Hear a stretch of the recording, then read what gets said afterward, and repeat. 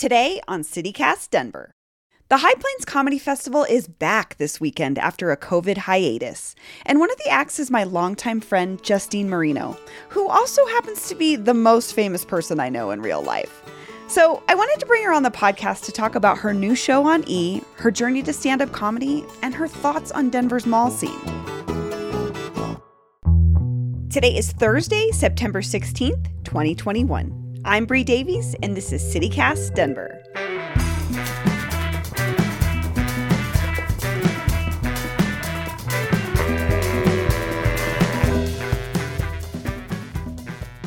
Justine Marino, welcome to CityCast Denver. I'm so excited to be here. I'm from Denver. I'm obviously a huge fan of yours, so I'm stoked to be on. Yay! I'm a huge fan of yours too. You're like the most famous person that I know in real life. Oh my God. That's hilarious. Well, thank you. So we both grew up here. You're currently in LA. I feel like we've talked about this before. Did you go to St. Mary's? I did go to St. Mary's, yes. We're both Catholic schoolgirls. Yes, and I went to St. Vincent de Paul for elementary and middle school, which is just on University right there. Yeah. Then I just went a little further south to St. Mary's. Just all my schools were on University. I just wondered because I went to Christ the King, and St. Vincent was one of our rivals in volleyball, so... Oh, well, as a terrible volleyball player for the St. Vincent Crusaders, you definitely were a rival. I don't know how much of a rival we were. We weren't very good, but... Yeah, it's a small world. Totally. So you've been in LA for quite a while, and you have a show on E!, the Funny Dance Show. I know. It's so crazy. But yeah, the Funny Dance Show is just a show that, I came up with this idea and asked a couple other comics to do it with me at the Comedy Store. I love dance shows and dance movies, and I obviously am a comedian. And so I was like, what if we had comedians dance battle each other? And for whatever reason, it worked and it resonated with people. And then suddenly it became a TV show. It was honestly nothing planned. It was a show we thought we would do live one time at the Comedy Store in the little room, mind you, like in the tiniest room at the Comedy Store, just like a few friends, comedian friends screwing around. And then it just kind of took off. It was really crazy. That's like the LA magic that you kind of dream of as a creative person when you go there. Totally. And it's crazy because you're always like really putting a lot of work into certain things. And it's always the thing that you just don't really put that much thought into. That's the one that kind of takes off, I find, which is just crazy.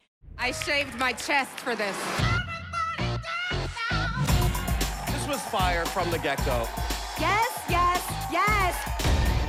It's not just dancing. You have to beat them psychologically. Oh, it's gonna be a show. These are good sound bites. Yeah, duh. That's what showbiz is, girl. I'm very proud of it, I will say. And I will say, I think St. Mary's, they were, one of their selling points was like, girls who go to single-sex schools are like good leaders and they get stuff going. And I'm like, well, done. They get stuff done. And I don't know that they had the Funny Dance Show in mind when they were giving us that pitch, but it certainly has been my experience. I have to say St. Mary's was always that was like the bad bitch school. Like, yes. Oh, and Brie, I was a bad bitch. Like, let me tell you, I'm so tame right now. I basically just like do edibles now and then, That's how uncool I am.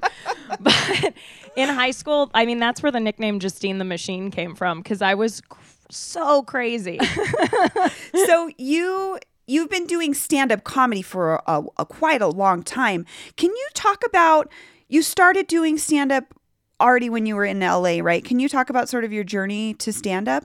Absolutely. So when I came out to LA, it was for acting. And then I was in all these serious acting classes and I was just like, this is not the move for me. So then I went and started taking classes at the Groundlings, which is a big improv school here. Yeah, it's where a lot of people, they kind of like pull directly for SNL a lot of times. But like Will Ferrell had gone through the Groundlings, so I was like obsessed with Will Ferrell at the time. So I was like, I've got to go here. And I just fell in love with comedy. And so I did improv and sketch for a while, for about, I don't know, 2 or 3 years. And then a girl who I had been in a Groundlings class with was like, you should do this stand-up class that I tried. And people had said to me, you should do stand-up. And I was always like, no, like, that's for old dudes. Like, that's not me. But then I was like, well, I have nothing else going on right now. I might as well, it might be a good way to,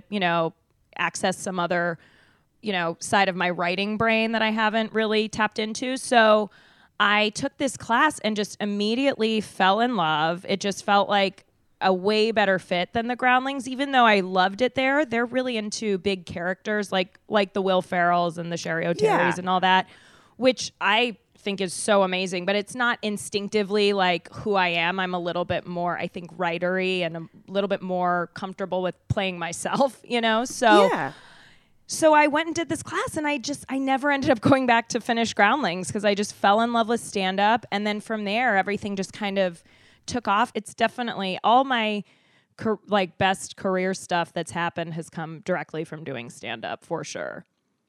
That's awesome. And I mean, I see the Funny Dance Show as such an extension of your stand-up anyway, the persona that you carry. Like you're a funny girl to me that I relate to. Like you're saying, like looking at stand-up comedians when you're like, I don't want to do stand-up. It's a bunch of old guys. Like, you're right. I didn't see a lot of people that were like me until I saw you. Oh. And then I was like, this person's talking about things that I care about. That means so much to me because I felt the same way. Obviously, I didn't know that like there were girls like our age doing it, Yeah. Yeah.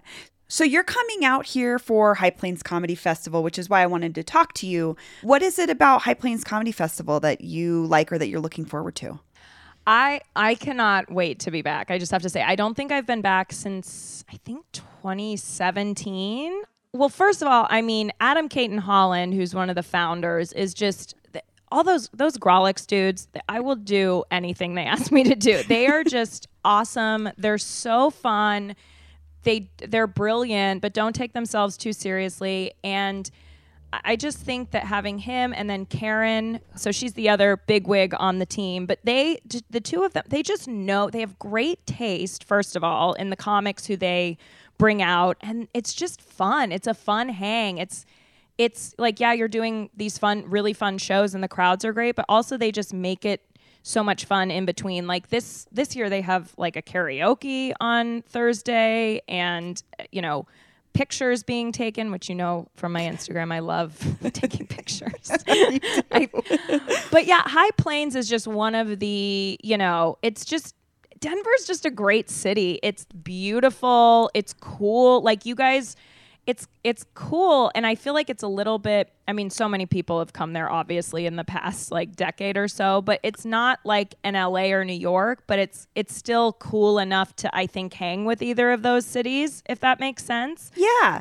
It's a really great time. South Broadway, obviously, our little group has all been hanging there for many years. So it's just kind of like it's like my favorite area. My favorite Denver people run this festival, and they usually bring in my favorite people from outside. So it truly is, I would say, like my favorite festival to do.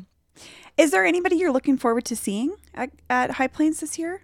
Ooh, well, I mean, Solomon Giorgio, I love. Obviously, I know him. He did Funny Dance Show. He was incredible, and he's a friend. But I don't get to see him do stand-up enough. I'm actually excited to see just the comics that I don't see normally in LA, because in LA the scenes there are kind of a few different scenes. There's the club scene and then the kind of more alt scene, and not everyone runs in the same both circles. Circles. Yeah. So it's just fun to be able to kind of see people who you don't get to see as much in LA. But I would say Solomon for sure, just because I think he's a brilliant writer and just incredible. And obviously he's gorgeous. So But you make a great point. I think that Denver, as how Denver sort of serves creatively, is there might be somebody that is really popular, so trying to see them in New York or LA could be tougher, but you can sometimes catch them in Denver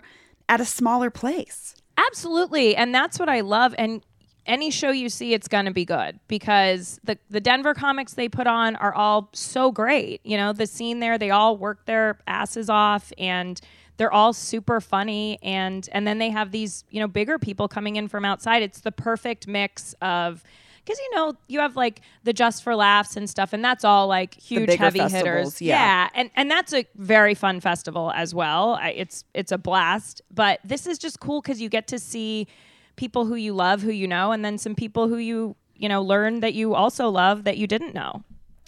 And as for you, what are you bringing this year?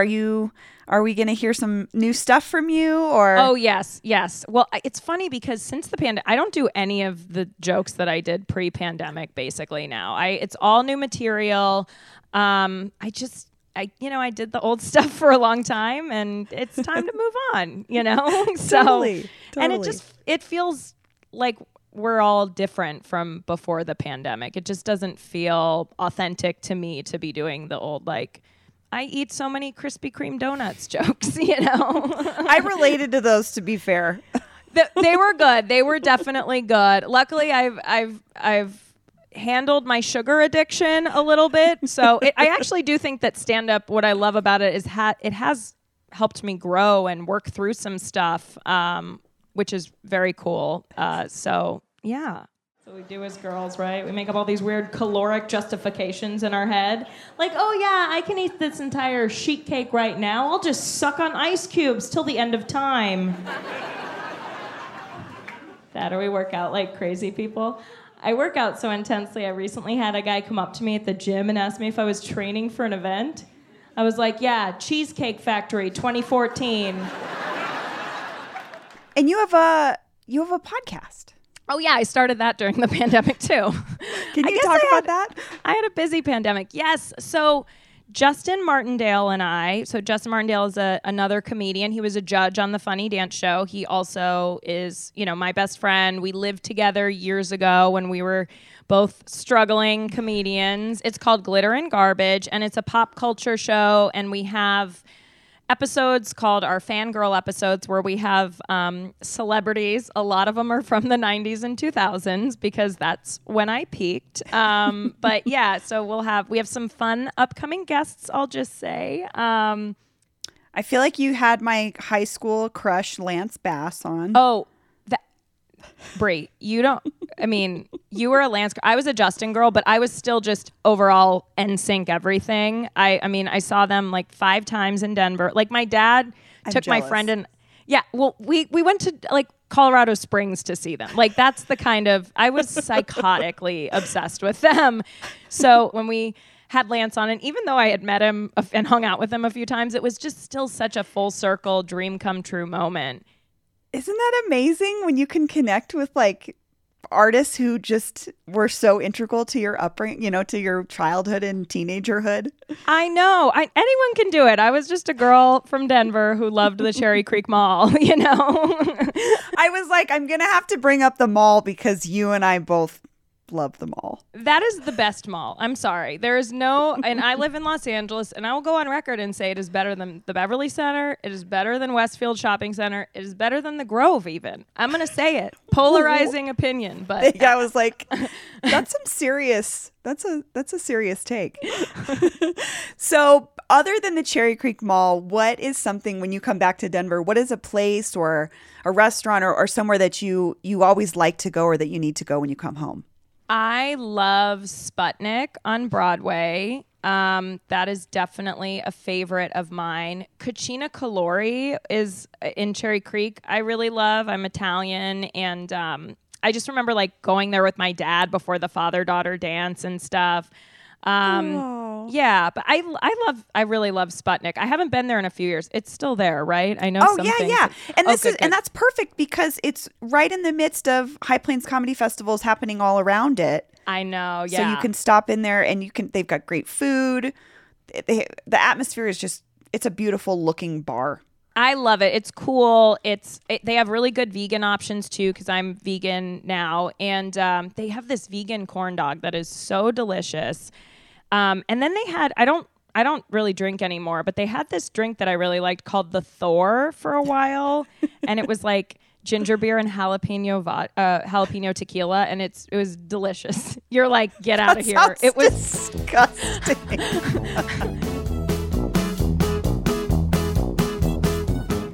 Justine, thanks for joining me today. Of course, this was such a blast, Brie.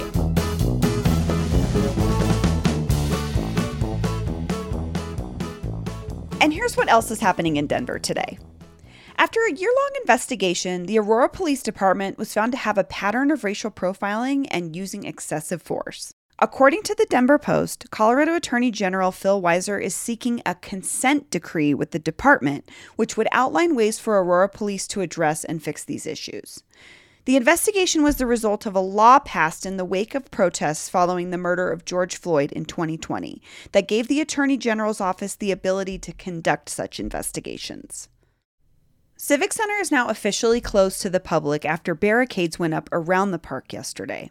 According to Denverite, many houseless community members who were spending time at the park have dispersed, making it harder for homeless advocates and service providers to find them. And where did they all go since they were dispersed? Other parks in the city, because the city had no plan for where they could go. That's all for today here on CityCast Denver. If you just started listening, welcome. If you've been here for a while and you want to help us out, please leave us a kind review on Apple Podcasts. It helps others find our show. And if you want more news, head to denver.citycast.fm and subscribe to our morning newsletter. We'll be back tomorrow morning with more news from around the city. See ya!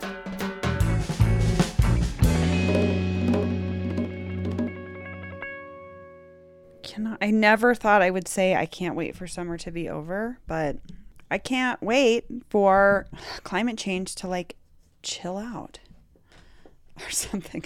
I don't know.